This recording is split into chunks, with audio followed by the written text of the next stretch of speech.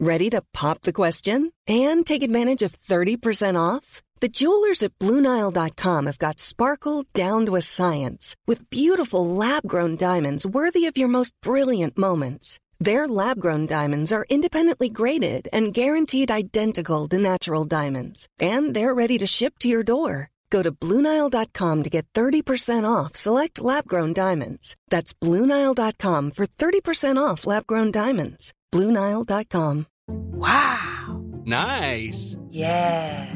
What you're hearing are the sounds of people everywhere putting on Bombas socks, underwear, and T-shirts made from absurdly soft materials that feel like plush clouds.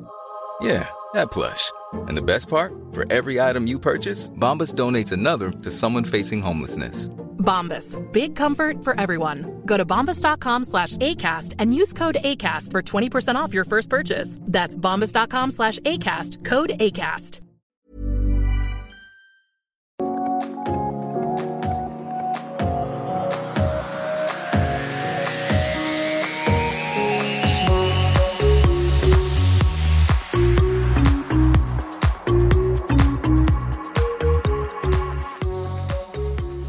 Anna.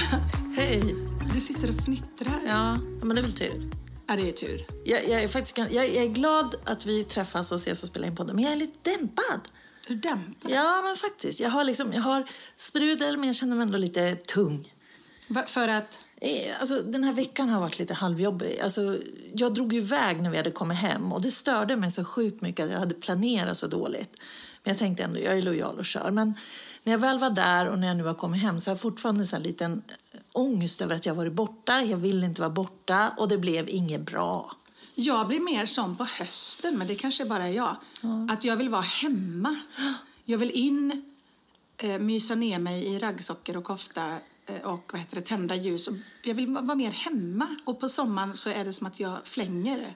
Ja. Är det höstigt? Nej. Jag vet inte. Alltså jag längtar efter att bara ha sig omkring i mystofflor, tända värmeljus och ljus. Och inga måsten. Nej, och bara dricka kaffe och titta ut på utsikten och så. Men det är ju jobb och så. Men nej, jag är glad. För det är roliga saker på gång. Men jag har fortfarande en sån känsla av dämpa. Eller så vet jag inte om jag är klimakterier kanske. Jo, det kan det vara. I den här åldern så vet man fan inte.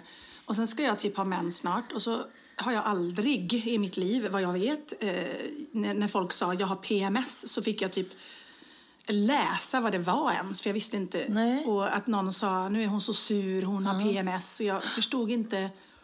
Jag var lyckligt ovetande, jag fattade ingenting.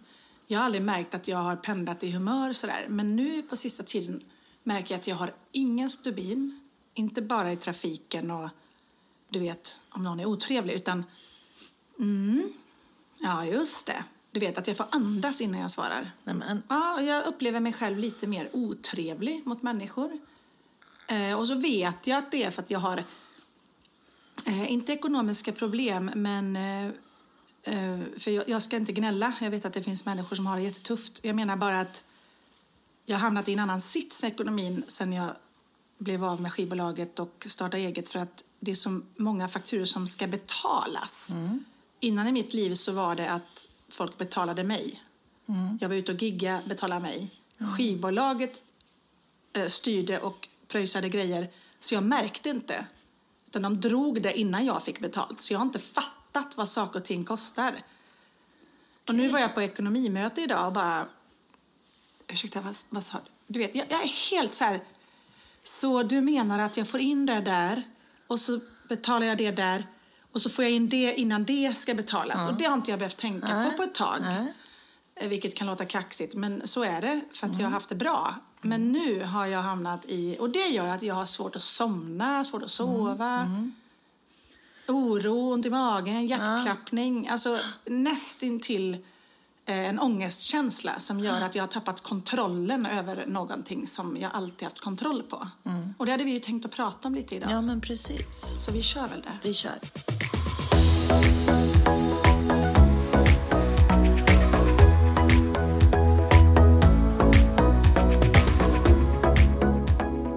Men vi har pratat om det innan, Anna. Men har du nämnt för mig... Nej, men det här med ångest, har du nämnt för mig någon gång när du har drabbats av det? Riktigt. Nej.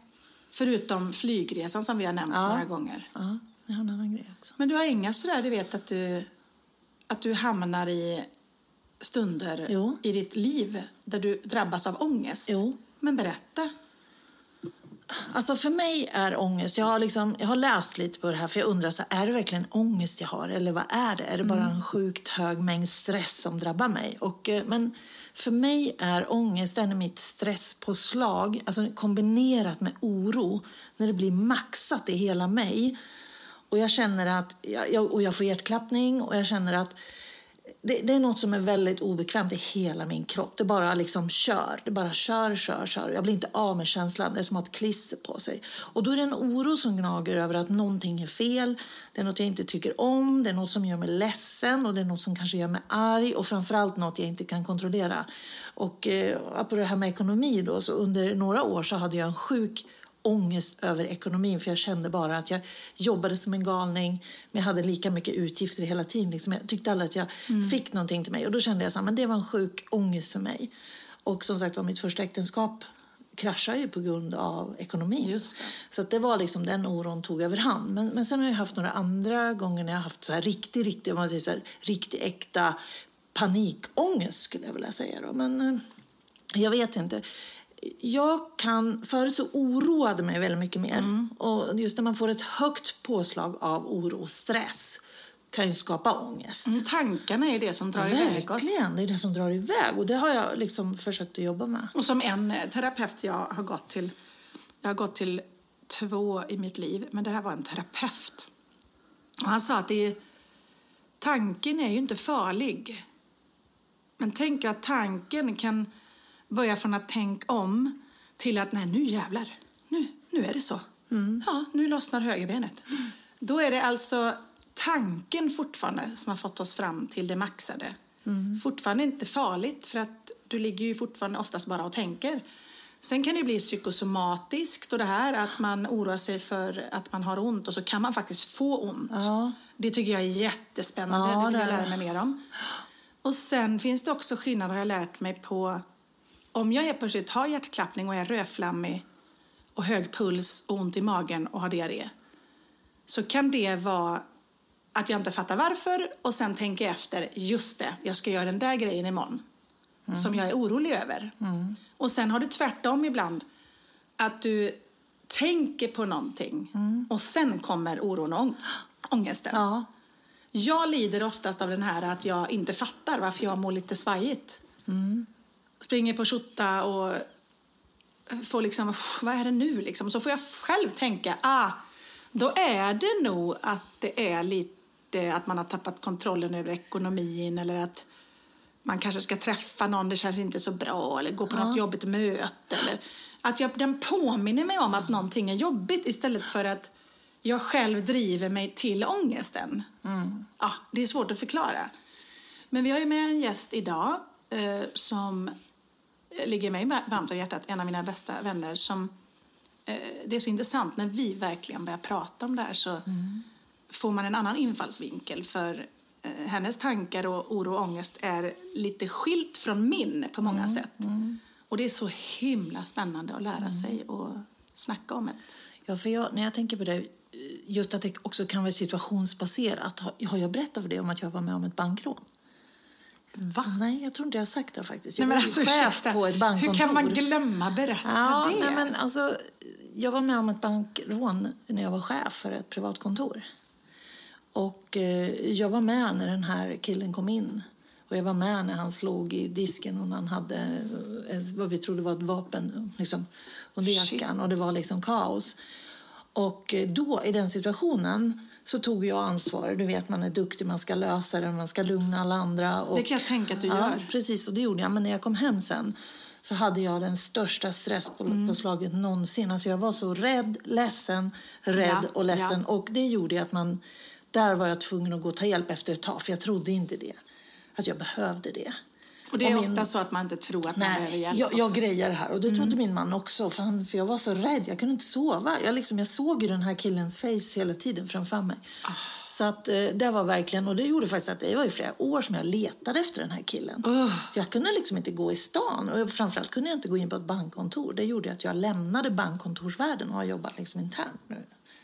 Men den kan jag fortfarande, när vi pratar om, kan jag få ett stress. Att du får utan dess like. Ja, den rädslan. Men där har vi ju ett tydligt exempel på att ångesten, det är någon yttre faktor som skapar den. Det är faktiskt något verkligt som skapar den. Något verkligt. Men ofta så kommer ju ångest inifrån, från ingenstans. Bara från en tanke. Det finns inte ens någon verklighet med det.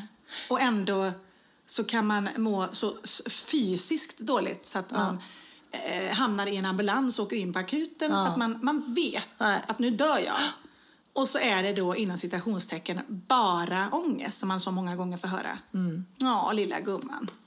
Tar du den här medicinen så blir det bra med dig. Man bara, ursäkta, är det inte värre att mina tankar gör mig sjuk än att man blir... Ja, men du, Lotta. Vi tar in Lotta. Vi gör det.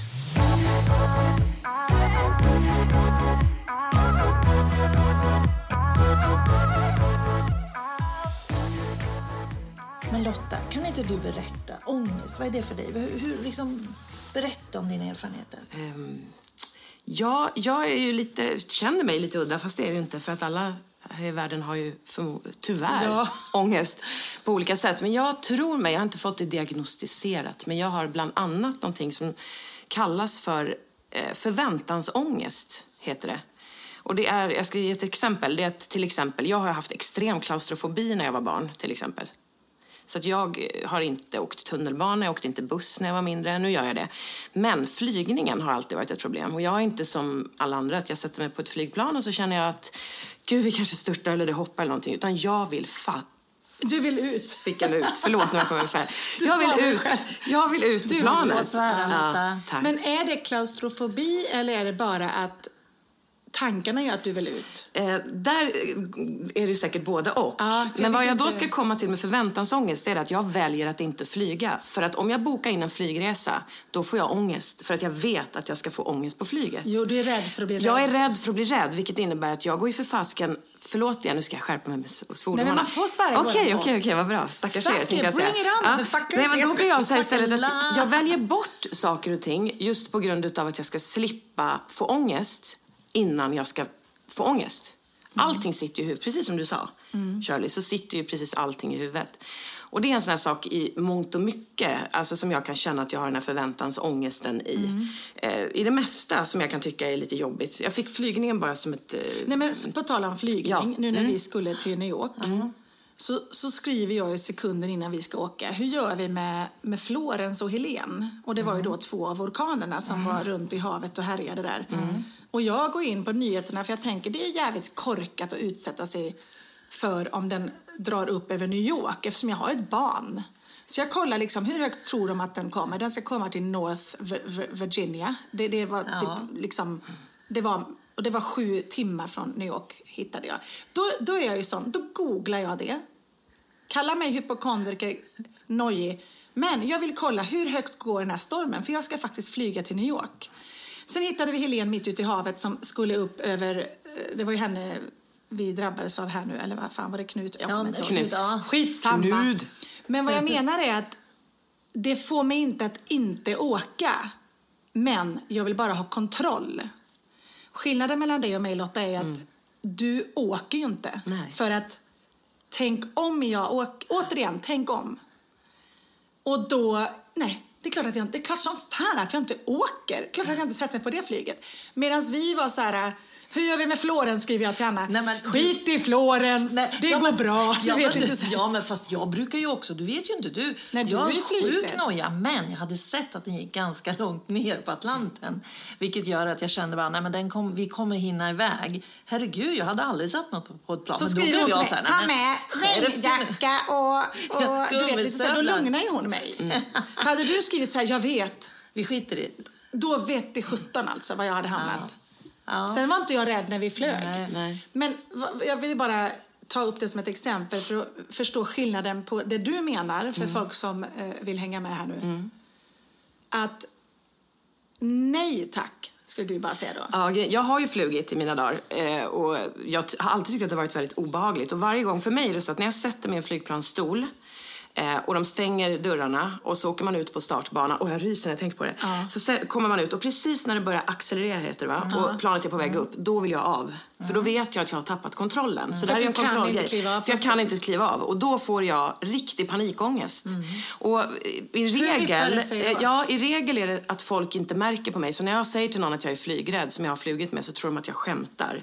För jag sitter ju på insidan är det total kaos. Alltså det är så mycket kaos inombords så att jag tror att jag ska sluta andas. Jag har hjärtklappning, alltså det är särskilt att jag mår illa och jag är skiträdd för att jag ska springa fram och försöka slita upp den här jävla dörren. Och det är det som får mig att känna att jag inte vågar. För jag litar inte på mig själv på ett flyg. Och då är liksom själva flygresan med min klaustrofobi. Men den här med förväntansångesten är att då utsätter jag mig inte för det. För jag vet att innan jag ska sätta mig på flyget så är jag så orolig. Så bara nu när vi pratar om det så känner jag lite gåshud och tänker så här, jag kommer aldrig våga sätta mig i ett flyg igen. För då måste jag ta tag i den här ångesten. Och det ger ju mig ångest. Men blir det fysiskt? Förstår du vad jag menar? Får du diarré så att du måste springa nej, toa absolut eller inte. kräks? Nej, det är också spännande. Alltså, fan, vilken kontroll du har på din ångest. Fattar du det själv? Och grejen är så folk tycker att jag är väldigt lugn. Med full kontroll där. Förstår du vad jag menar? Du har tappat den inombords. Men du sitter ju i tankarna och kontrollerar din ångest i flera timmar. Ja, det gjorde jag då när jag väl vågade flyga.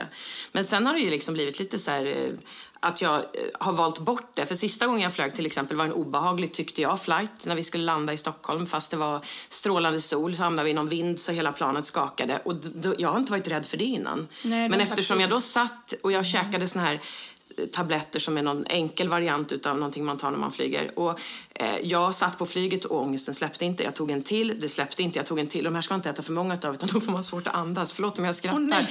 Men där sitter jag med min ångest och har tryck över bröstet och helt plötsligt känner jag att jag får ju svårt att andas.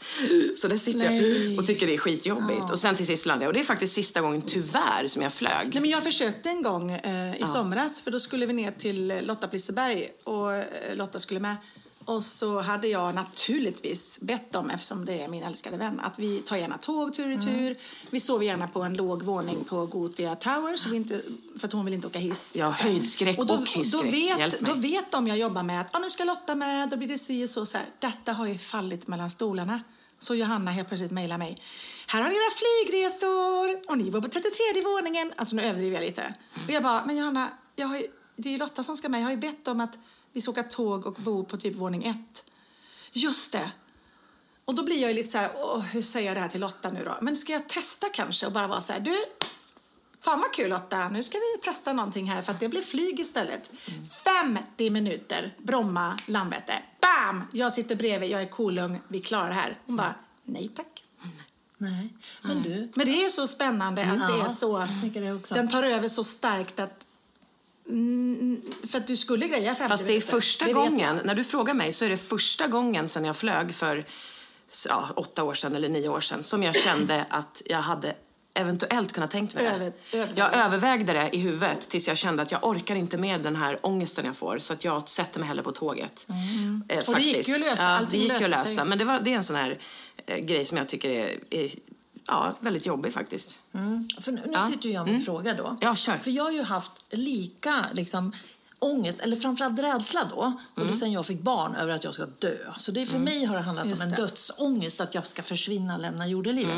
Men det finns ju, när man läser på Vårdguiden, för jag har ju varit och läst på det här många gånger, så står det ju bara, hur kan man behandla det här? Och då tänker jag, för mig, en av det de rekommenderar är, de säger att man kan få läkemedel, man kan få beteendeterapi och man kan få exponering. För mig har det bara varit att upp och flyg, exponera dig så hårt. Så att jag har liksom tvingat mig och gråtit, tjurat och liksom hållit till andra passagerare. Liksom bara för att, jag vill att de bara ska titta på mig och så. Vilket har gjort att det går ju bra mycket bättre nu. Men hur har du tänkt kring det, Lotta? Vad har du liksom... Vad liksom för du har ju ändå valt att skippa det, så att säga. Jag var ju så här, jag ska åka. Och dessutom åkte jag ju och tog ett jobb i Tyskland. Så jag höll på att pendla liksom 4 dagar i veckan. Liksom. Men är det skillnaden på förväntansångesten? Nej, jag vet inte om det är det. Jag är ju lite hispig överlag, om man ska vara ärlig. Och har väldigt mycket oro och sånt där, över väldigt mycket olika saker.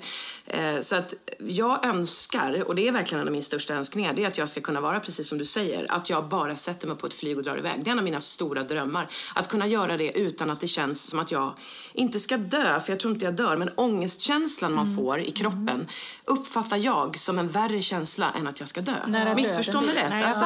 Det är så konstigt att förklara. Och då väljer jag hellre bort den känslan, vilket innebär att... Och då väljer man bort roliga saker i livet. Och då till exempel, som man kan ta det här exemplet som när jag var yngre, när jag inte åkte tunnelbana eller inte åkte buss. Och jag kan fortfarande tycka det är obehagligt när jag sitter i en fullastad tunnelbanevagn och den stannar mitt i en tunnel. Då vill jag av. Och jag sitter och andas och jag känner så här... Härbärgera den här känslan. Det är sådana här saker jag har fått lära mig med ångesthantering. Det är att man ska härbärgera sin känsla. Så när jag får ångest så ska jag bara sitta och embrace it. Och andas och ta det lugnt. För att ångest släpper faktiskt efter ett tag. Ja. Det gör den.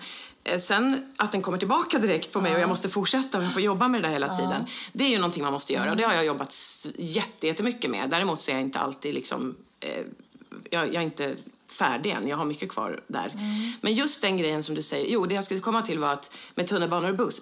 Sådana där saker tränar jag på. Men flygning för mig har blivit en utav dem. Det är liksom du behöver ju faktiskt inte flyga. Nej, det är faktiskt om man ska vara krass så är det så. Jag har jag måste inte flyga jobbet. Jag måste inte flyga för att jag ska komma någonstans. Däremot så saknar jag tror jag sa det till dig, Shirley, för inte så länge sedan. Att det är en väldig skillnad på att inte flyga för att man inte vågar. Eller att välja att inte flyga för att man inte vill. Jag vill kunna välja. Och jag kan inte det nu, för min rädsla väljer åt mig. Och det är sorgligt. Jättesorgligt. På riktigt är det faktiskt det. Och det är en sån här sak som jag hoppas att jag hamnar någonstans där jag hittar någon liten nyckel som jag så fint kallar, som många så fint kallar det. Där jag känner att okej, nu är det dags för mig att sätta mig på det här flyget och göra det här. För jag kommer att klara det. Och jag hoppas att det kommer. Och att du ska känna att du vill det. Ja. Precis. Vill jag faktiskt. Ja. Det är det som går emot mig. För viljan brukar alltid vara starkare. Men den här ångesten för mig känns starkare. Men som sagt, det är som Anna säger. Det enda att komma över sådana saker, det är att göra det. Det är ju så. Ja, eller för en del är det ju inte det. Alltså det är ju olika beroende på hur man är. Och det står ju här också. Ibland är inte det bästa för så att det är ju så väldigt individuellt. Så man ska inte vara för hård mot sig själv heller. Gud, du ska inte tänka att bara för att jag inte flög så är jag en dålig människa. Utan, som sagt, det är olika. Men däremot så rekommenderar de ju att man kan ta hjälp och prata om det. Och det är det du... Ja, och när det går så långt så att man känner att man kanske vaknar varje dag, som vi var inne på lite innan, och tycker att det är inte roligt liksom, för att jag är rädd för jättemycket. Eller som jag, det är inte roligt att vakna idag för jag har tappat kontrollen på det och det och jag kommer bara få diarré hela dagen. Jag får ju magproblem med mina, så ni vet, jag har pratat mycket om min avföring. Kommer aldrig sluta. Hur yppar det sig när du har en dålig dag? Vad drabbar det? Är det huvudvärk, mage, hjärtklappning, sur? Alltså, det beror på. Alltså, är jag nervös för någonting, om jag har en oro och ska gå på ett möte där jag vet att jag ska hantera stressfulla situationer eller konfliktsituationer, så får min mage kör då. Jag med. Ska jag gå till tandläkaren så kör min mage. För mig är det kanske inte ångest, men en sjuk stress och oro att gå till tandläkaren. Jag gillar det absolut inte. Då min mage, min kropp reagerar på en gång. Så det är liksom ett tecken. Sen när jag väl gör det, men det är ungefär som att om jag ska hålla en föreläsning för väldigt många människor, men då får jag också stress på slag och en oro. Men det sjuka är att i det fallet så går det ju bort så fort man har ställt sig på scenen. Så bara, då är man där och då. Men Nej, men då är vi mer lika, Anna, att det kan vara skitjobbigt vissa saker, men vi kastar oss ut. Ja, vi gör det. Ja. Och skillnaden då är att du kanske ibland, Lotta, tänker att nej, men jag hoppar nog hellre det liksom. Och då förstår jag att det blir, som du själv sa, att det blir liksom, man blir ledsen, det blir sorgligt liksom. Fan, jag är bara 45 år, vad händer liksom? Ska jag inte vilja göra det och det? Förlåt, nu avbryter jag det, men sen sa du förut någonting om, det här är också så här självdiagnostiserat, men du pratade om psykosomati förut. Det vill jag också gå in på. För att under hela min uppväxt i regel så har jag haft väldiga problem med min fysik på olika sätt. Jag fick akut diskbråck, jag fick operera bort gallan, jag fick magsår när jag bara var 12 år och låg på sjukhus. Jag har, alltså du vet, det kanske inte är jättemycket. Det finns ju folk där ute som har det betydligt svårare. Så det ska men för mig var det jobbigt. Och jag hade liksom ont överallt och jag var uppe och, vet det ena med, tro mig, jag är så välutredd. Den här kroppen är så välutredd. Så det är helt sinnessjukt. Och grejen är den att jag har ju börjat förstå nu på äldre dagar att jag, som du säger, du kanske när du får ångest eller tycker någonting är jobbigt, jobbigt, känner i magen att du behöver gå på toaletten eller vad man nu känner. Jag har inte förstått att vissa situationer i mitt liv har jag mått psykiskt dåligt utav. Så att jag tror faktiskt att mycket av det, kanske då inte diskbråcket och inte gallan, men mycket annat som jag har kollat upp tror jag har varit att det har varit psykosomatiskt. Förklara psykosomati för jag googlar inte sånt här, utan jag lyssnar på kanske vad du säger ibland, men just psykosomati jag är googlerska i det här. Och jag gör inte det för jag gör inte det för att jag är en orolig människa, så jag oroar mig mer. Men jag googlar för jag vill vara påläst om det händer, medan du har oron mer och googla inte för då får du ångest. Nej, precis. Och du är någonstans mitt emellan. Men grejen är så här, psykosomati som jag förstår det som jag har förstått det som i alla fall, det är så här att om man går omkring väldigt länge och mår psykiskt dåligt eller har mycket oro i kroppen eller det händer obehagliga saker runt omkring och man inte kanaliserar ut det i vad det är. Alltså om vi säger till exempel som när min biologiska pappa, han dog från mig när jag var väldigt liten, och det fick jag aldrig utlopp för, inte för att jag inte fick utan för att jag inte kände. Och en sån sak till exempel skulle jag kunna tro är någonting som satte sina spår i mig rent fysiskt till sist, för jag höll det inom mig. Och det är som sagt, det är jag själv som inte har gjort det valet, för jag har inte förstått att det är det jag har gjort. Det var ju inte heller en normal bortgång han fick. Nej, ska vi tillägga. Det var inte så att han bara dog av en lång Nej, han var sjuk, min pappa. Nej, men han var ju sjuk. Jo, han dog av en långtidssjukdom. Jag menar att det var ett hemskare sätt för dig att bli av med en förälder också. Och också det här med att det hände bara så här knallfall. Vilket innebär att det här med förväntansångest är ju också. Jag är extremt separationsångest. Jag är rädd för att förlora folk. Och det tror jag kommer därifrån. Det är lite samma sak. Att jag kan redan nu, vi säger att, nu tar jag er som ett exempel. Vi säger att ni ska åka över till New York, så kan jag redan innan sitta så här. Okej, men tänk om det är dåligt. Jag skulle också kunna googla om det är dåligt väder. För att jag är orolig för att det ska hända någonting. För att jag vet att om någonting händer måste jag vara beredd på att det har hänt någonting. Och jag sa till Anna, nu la jag ut om att stormjäveln är på. Men vi åker, fan vad kul vi ska ha. Lotta kommer höra av sig inom 1 minut. Kommer du ihåg att jag sa det? Och det hann inte ens gå 1 minut, så bara kling. Har det så kul nu, hälsa alla. Och då vet jag att du sitter hemma och har typ ringt. Nej, men jag blir så orolig och så känner jag, har jag sagt allt jag vet? Det är så jättekonstigt, men det är någonting som jag... Men just det här med psykosomatin i alla fall, förlåt, jag kommer ut ur spåren. Men det är vi. Ja, jag vet. Men just psykosomati, jag vet ju inte om det är det, men jag har börjat förstå, för att jag har, när jag väl började säga till mig själv, Lotta, det här som du många gånger har känt och tyckt och åkt upp och röntgat huvudet och du har röntgat lungorna och du har kollat, alltså you name it. Så det har jag också gjort, och det har jag gjort flera gånger. Men när jag har gjort allt det här till sist så kände jag, vad är det för fel? Det kan inte vara så mycket fel på mig rent fysiskt så att det här ska behövas. Och då började jag går ju hos min psykolog Gun sedan många år tillbaka. Vi har pratat otroligt mycket om det här och hon har pratat mycket just om det för mig också. Då började jag tänka att tänk om det här är att jag inte har öppnat upp ventilerna. Och när jag kände att jag gjorde det, då blev jag faktiskt jätteledsen och mådde skitdåligt rent psykiskt väldigt länge. Alltså jag var sådär, kände mig låg och ledsen, jag grät hela tiden. Jag kunde sitta hemma och käka middag med mina föräldrar och helt plötsligt började gråta. De bara, vad är det? Bra, jo, det är ju det som är grejen. Det är ju det som är jättebra. För att man kanaliserar det rätt, om det nu heter så. Kanske uppdämt liksom. Sen om det nu är så eller inte, det vet inte jag. Men så här känns det för mig och så här uppfattar jag det. Om jag ska hitta någon slags något slags ord på det eller någon slags grej för att förklara det, så är det lite utav den kalibern för mig. Sen är jag är absolut inte färdig. Jag tror aldrig man blir färdig, men jag är inte riktigt där jag vill vara, så kan jag säga. För jag vill verkligen kunna sätta mig på ett flyg och känna mig orädd. Jag vet, var det jag pratade med häromdagen, Shirley, eller så var det min kompis Erika, men då sa hon, det var du tror jag, när du frågade vad jag ville. Och jag sa till dig, tror jag, att det enda jag önskar, vad vill du? Det är att jag vill vara lugn. Ja. Jag vill känna ett lugn där jag slipper oron, där jag slipper stressen. Att bara få vakna en enda dag, bara känna att jag tar ett djupt andetag och sen är det här är jag, det här är mitt liv. För faktiskt, trots alla de här undersökningarna och allting, peppar, så är jag ju fortfarande fullt normalt frisk. Så att oroa upp sig för saker, för jag är ju inte så att jag googlar, utan jag är snarare, för det har jag blivit mycket bättre på. Men om jag till exempel får ont någonstans, helskotta, nu måste jag gå till doktorn och kolla vad det här är. De kanske måste... Du till precis. Det finns faktiskt en bok som jag hjälpte mig lite, som heter Se saker som de är. Det vill säga att jag har ont, jag kollar mig, att man försöker bromsa sin tanke lite bara. Den är så väldigt mycket mer, men den var faktiskt bra. Men jag måste berätta en grej om det här med psykomati för mig. När jag hade tagit över hotellet i Arboga så var det full rulle i... Ja, det var så stört mycket att göra och jag jobbade dygnet runt. Jag var helt ensam, hade knappt ingen personal. Och en kväll så är faktiskt min mamma där och den killen som då var kock. Och då helt plötsligt får jag en attack i mitt bröst och mitt hjärta och jag tror att jag ska dö. Så att jag liksom tuppar av. Det är väldigt likt hjärtinfarkt. Ja, så men det är inte så jag konstigt. tänkte det. Jag tänkte det. Och jag fick en så här, och det bara så här blixtrade till. Och de blev helt galna. Min mamma har jobbat på sjukhus i alla år liksom. Men den här kocken står och darrar och är helt galen. Jag bara, nej men du får köra in mig. Jag måste åka in på lasarettet. Och jag åker in och de tar alla prover och EKG. Och lägger in mig där på intensiven med allt. Och sen somnar jag. Och när jag vaknar efter 2 dagar så står en äldre läkare vid min säng. Och så säger han så här, hör du fröken Gustafsson. Nu tar vi och reser på oss. Det här är inget vilohem. Oj. Du är bara så sjukt utarbetad. Din kropp sa till dig, nu får du ge dig.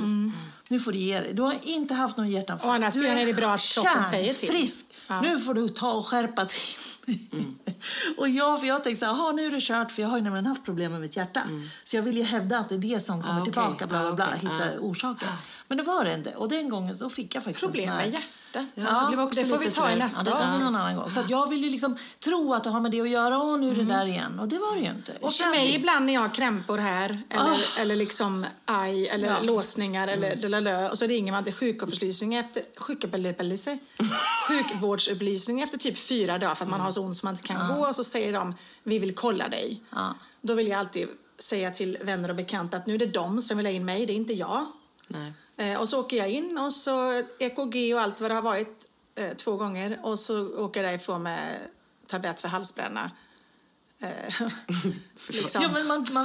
Eller en gång så var det en låsning i hela bröstryggen, för då hade jag kört moppe 70 mil den här sommaren på packmopedsturnén. Så jag hade fått en låsning över hela bröstet, så att det var också väldigt likt. Men oftast då med mig så är det inte så att jag tror att jag är sjuk, ska dö eller har problem med hjärtat. Utan jag bara undrar vad är det som är problem. Ena gången var det nästan magkatarr, för jag hade stressat så mycket. Och andra gången var det låsningen, och en annan gång var det lunginflammation. Jag vet att det inte är mitt hjärta. För att jag tänker alltid så här, jag hade varit så mycket sjukare om det hade varit hjärtat. För jag vet. Och så är det alltid någon smart jävel som säger, ja, fast min granne märkte ingenting. Och sen dog hon. Man bara... Så det är inte konstigt att vi lever i en värld där vi kan läsa så mycket mer om människor som dör bara de äter ett hallon. Så att människor som du, Lotta, som har lätt för att tankarna och oron drar i vägen, det är ännu värre nu. När man kan läsa, man hör, man går in på Facebook, man tänker nu ska jag bara scrolla lite innan jag somnar. Då är det 4 mord och en död katt liksom, inom loppet av 1 minut. Och man bara, nej men då lägger jag mig ner och dör istället. Alltså, det är så mycket utifrån yttre faktorer som spelar in, tycker jag. Hey, I'm Ryan Reynolds. Recently, I asked Mint Mobile's legal team if big wireless companies are allowed to raise prices due to inflation. They said yes. And then when I asked if raising prices technically violates those onerous 2-year contracts, they said, what the f*** are you talking about, you insane Hollywood ass? So to recap, we're cutting the price of Mint Unlimited from $30 a month to just $15 a month. Give it a try at mintmobile.com/switch. $45 up front for 3 months plus taxes and fees. Promo rate for new customers for limited time. Unlimited more than 40 gigabytes per month. Slows full terms at mintmobile.com. If you're struggling to lose weight, you've probably heard about weight loss medications like Wegovy or Zepbound, and you might be wondering if they're right for you. Meet PlushCare, a leading telehealth provider with doctors who are there for you day and night to partner with you in your weight loss journey. If you qualify, they can safely prescribe you medication from the comfort of your own home. To get started, visit plushcare.com/weightloss. That's plushcare.com/weightloss. plushcare.com/weightloss. Ready to start talking to your kids about financial literacy? Meet Greenlight, the debit card and money app that teaches kids and teens how to earn, save, spend wisely, and invest with your guardrails in place. Parents can send instant money transfers, automate allowance, and more. Plus, keep an eye on spending with real-time notifications. Join more than 6 million parents and kids building healthy financial habits together on Greenlight. Get your first month free at greenlight.com/ACAST. That's greenlight.com/ACAST. Men Lotta, vi har ju faktiskt hängt i samma kretsar ett tag. Och det vet jag inte om du vet. Men jag har ju haft ett förhållande med... Förlåt. Nu kommer det. Nej, men vi har ju hängt på ganska många fester tillsammans. Jajamensan. Och jag vet inte om du vet det, men för mig har det varit förknippad med en sjuk ångest för att det varit så sjukt mycket fylla. Jag kom tillbaka till de här gamla barndomsminnena. Och när jag gick på de här festerna, så det har ju varit ganska mycket partaj och rätt mycket dricka. Och då har det varit mängden dricka som har gjort mig väldigt orolig. Och det har gjort att jag har stannat kvar. På något vis har jag suttit nästan förväntan ångest, väntat in att det ska bli så illa som det har blivit. Ibland har det blivit, ibland har det inte. Men jag gjorde lite som du. Till slut så kände jag så här, antingen ska jag exponera mig för det här och sitta med och se på det här eländet och må sjukkass. Bli jätteledsen. Ju mer jag dricker, ju nyktrare blir jag. Eller så säger jag tack och hej leverpastej. Och det har hjälpt mig.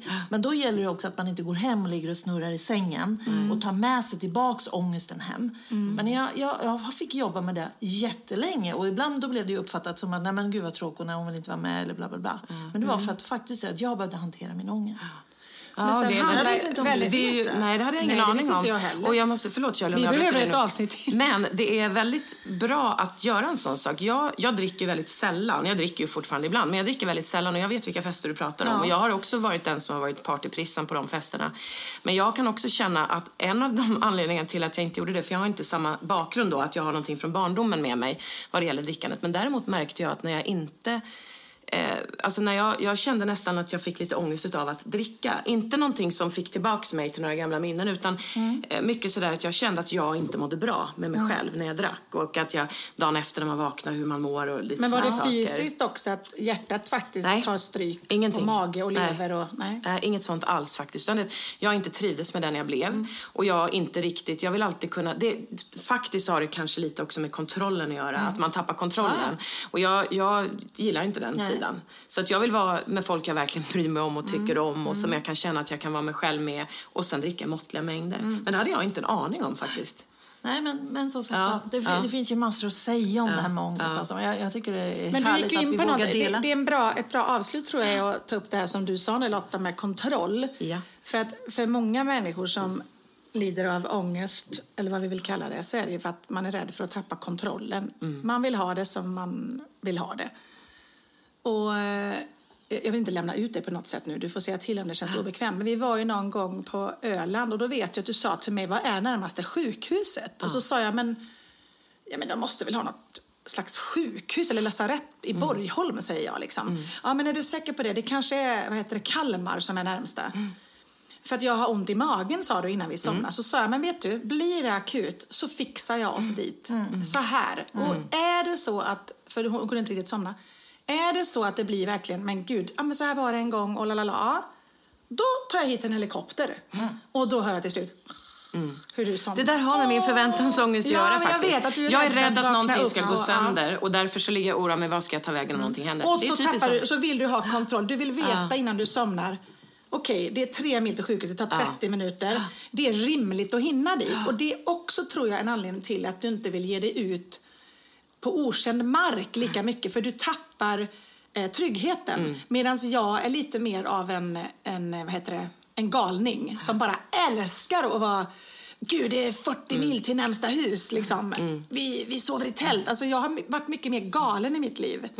Men där är det också en sån här sak, det där har jag verkligen jobbat med, den här grejen med att man ska, för att som jag kan känna mycket med ångest som det som jag sa, att man ska härbärgera, alltså att man ska låta ångesten vara där, och när man har låtit den vara där så klingar det av mer och mer och mer och mer. Och det är nämligen någonting som jag kallar för säkerhetsbeteende också. Vet ni vad säkerhetsbeteende är för någonting? Det är så här till exempel, att ifall jag är hemma och så får jag kramp i bröstet och tror att det är hjärtinfarkt. Det första som jag tidigare i mitt liv har gjort, det är att jag lyfter luren och ringer till någon, eller tar en värktablett, eller tar en lugnande. Jag har ätit Atarax 3 gånger i mitt liv, annars that's it liksom. Men då blir det att jag vill få hjälp, för det blir affekt nästan, min känsla.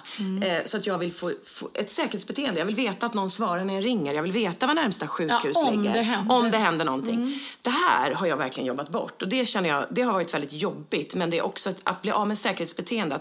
Det är den här med att härbärgera den här känslan. Att om jag får då tryck över bröstet eller känner obehag. Nu ska inte jag negligera folk som faktiskt på riktigt får hjärtproblem. Så ni ska inte sitta hemma och det gör ni ju inte om man får hjärtproblem. Men vad jag skulle säga var bara det att då gör jag så att om jag får ont så sitter jag där hemma och så tillåter mig själv att ha ont. Jag kan tycka att det är skitjobbigt, jag kan ha ångest, jag kan må dåligt, jag kan till och med gråta. Och så kan du andas bort jag sitter och andas bort det. Sen släpper det. Sen kanske det kommer tillbaka och så får jag jobba bort det. Och till sist så klingar det av. Och sen, ifall jag känner för att men jag vill ringa till Shirley, då gör jag det sen när ångesten har släppt. För det är det enda sättet att bli av, att liksom bli av med det. Jag har ett tydligt exempel där med när jag mådde dåligt i mitt liv. I efterhand fattar jag ju varför, men då fattade jag ingenting. För jag var i ett förhållande där jag inte trivdes. Och jag bäddade på badrummet många nätter. Var jag på hotell så bäddade jag på badrummet. Fick in täcke, kudde, fixa tricks. Fram med Ipren, Resorb, Imodium. Fram med spyhink, bla bla bla. För att jag visste att jag kommer vakna upp och ha magsjukan. Nej. Och Petra bara, men magsjukan får man ju. Eller så får man den inte. Nej, nu vet jag. Ikväll kommer den. Och då räckte det att jag sa till Petra, jag ringde till hennes rum. Du, nu är det jävligt. Nu låter det som att jag skojar bort det här. Men nu är det jävligt nära, sa jag till Petra. Men gumman, sa hon, det är bara att ringa in till mig. Jag har mobilen på, och är det så att du behöver hjälp så kommer jag in. Och ibland var William med mig som ett litet bebis och låg och sov. Kan du ta William, jag måste spy.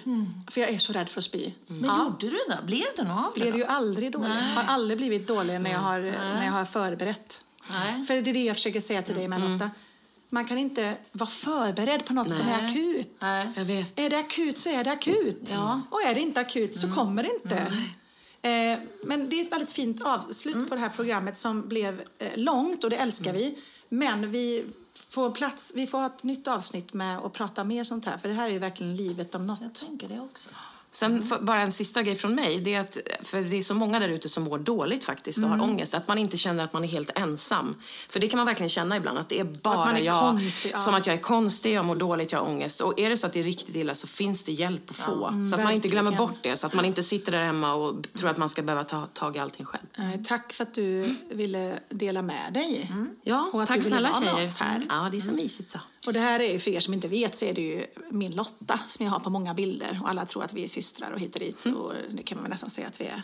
Almost. Får jag vara stora syster då? Fast jag är 2 månader äldre än du är. Okej, vi får prata om det. Ja, vi tar det. Men topp och botten då, Anna? Ja, ska vi köra? Ja, vi kör.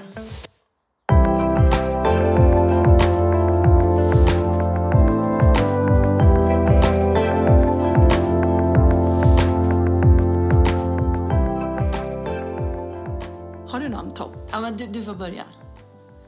Min topp är ju, för när jag är utomlands eller flyger eller bor på hotell med AC och hit och dit, jag är så känslig, jag är som en tant. Eller så är det för att jag är utsatt för jag är sångerska. Så blir jag ju så hes. Så jag har äntligen fått tillbaka rösten. Och här gick jag ju i en vecka sen vi kom hem och bara... Du vet så här, kunde inte ta en ton. För jag har suttit och skrivit med Elin och Micke då, som jag skriver med. Och bara, kan du lägga sång? Jag bara, nej, jag har ingen röst. Och den har jag fått tillbaka. Och då märkte jag nu när jag skulle hitta topp den här veckan att det gjorde mig glad. Att det är viktigt för mig att ha min röst. Oj. Har du någon topp? Ja, men alltså jag får ta min topp då, nu när jag kom hem. Ska du ta Adrian topp? Eller ja, men jag tar med min topp, det är min höjdare. Nej, usch, Fabian. Nej, det är att få komma hem och krama på mina barn och mitt lilla barnbarn.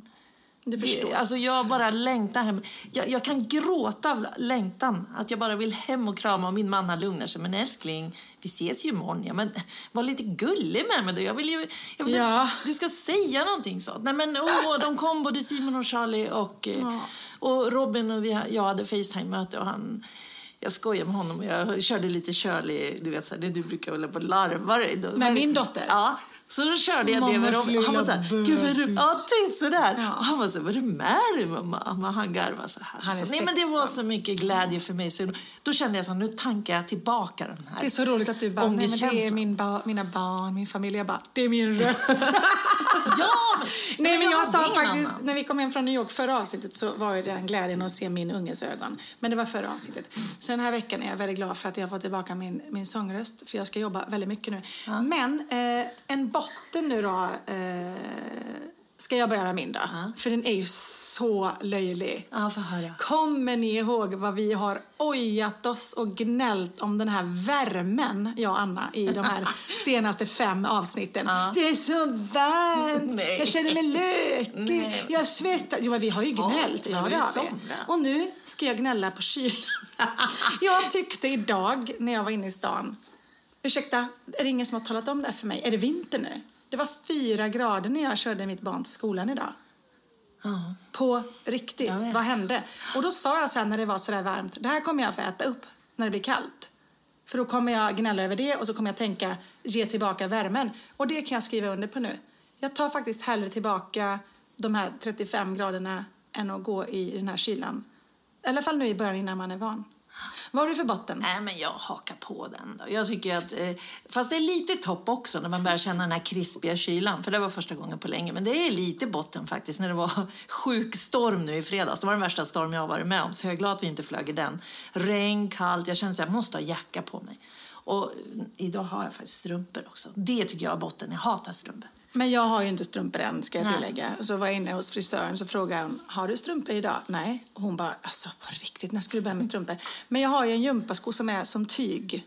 Herregud, vi kan prata i 4 år känns det som. Nu måste vi avrunda, eller måste avrunda.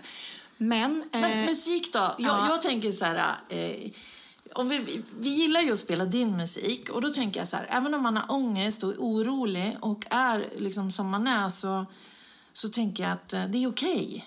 Och framförallt när man har vänner och sina nära som faktiskt förstår och accepterar och inte skrattar bort eller försöker lösa det eller vara någon så här himla. Så det vill jag liksom. Och då tänker jag att då är det en av dina låtar jag tänker på. Ja, men vad underbart. Vilken är det? Att älska mig. För den jag är. Nej, men att älska dig heter den visserligen. Ja, men nu tar jag att älska mig. Ja, du skriver om den. Jag skriver om den. Kan vi inte ta den? Men vad det är en bra. powerlåt för mig. Vilket fint låtval. Ja. Och så lättar vi upp stämningen också. Om någon nu har suttit och tyckt att vi har suttit och ojat oss. Då lättar vi upp stämningen med en schlagerlåt som kom 3 poäng efter Alcazar. Ja, nej men då så. Vi säger det. Ja, hej då. Hej då. Hej då. Du rör vid mitt inre. Du fyller mitt sinne. En dröm förvandlas till en verklighet. En värld som väntar på oss. Att älska dig, den du är. Du är allt jag någonsin önskat mig. Varje stund, varje ögonblick för liv igen. Det finns inga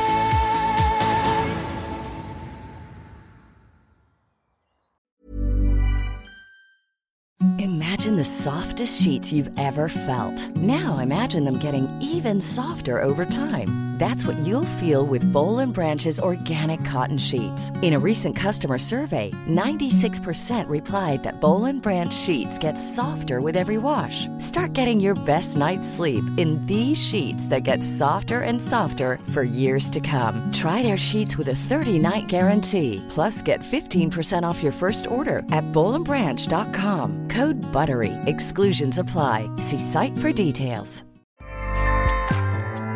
Acast powers the world's best podcasts. Here's a show that we recommend. The Real Housewives is a guilty pleasure for most, but if you're looking to not feel guilty about that pleasure, tune in to Everything Iconic with me, Danny Pellegrino, where I break down all the messy moments and behind-the-scenes antics of Bravo's popular franchise. And on Everything Iconic, I also interview celebrity guests like Kelly Ripa, Keke Palmer, Drew Barrymore, Cameron Diaz, and more about their guilty pleasures, their past work, and so much more.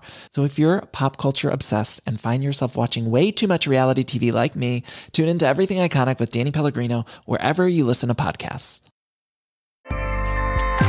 Acast helps creators launch, grow, and monetize their podcasts everywhere. Acast.com.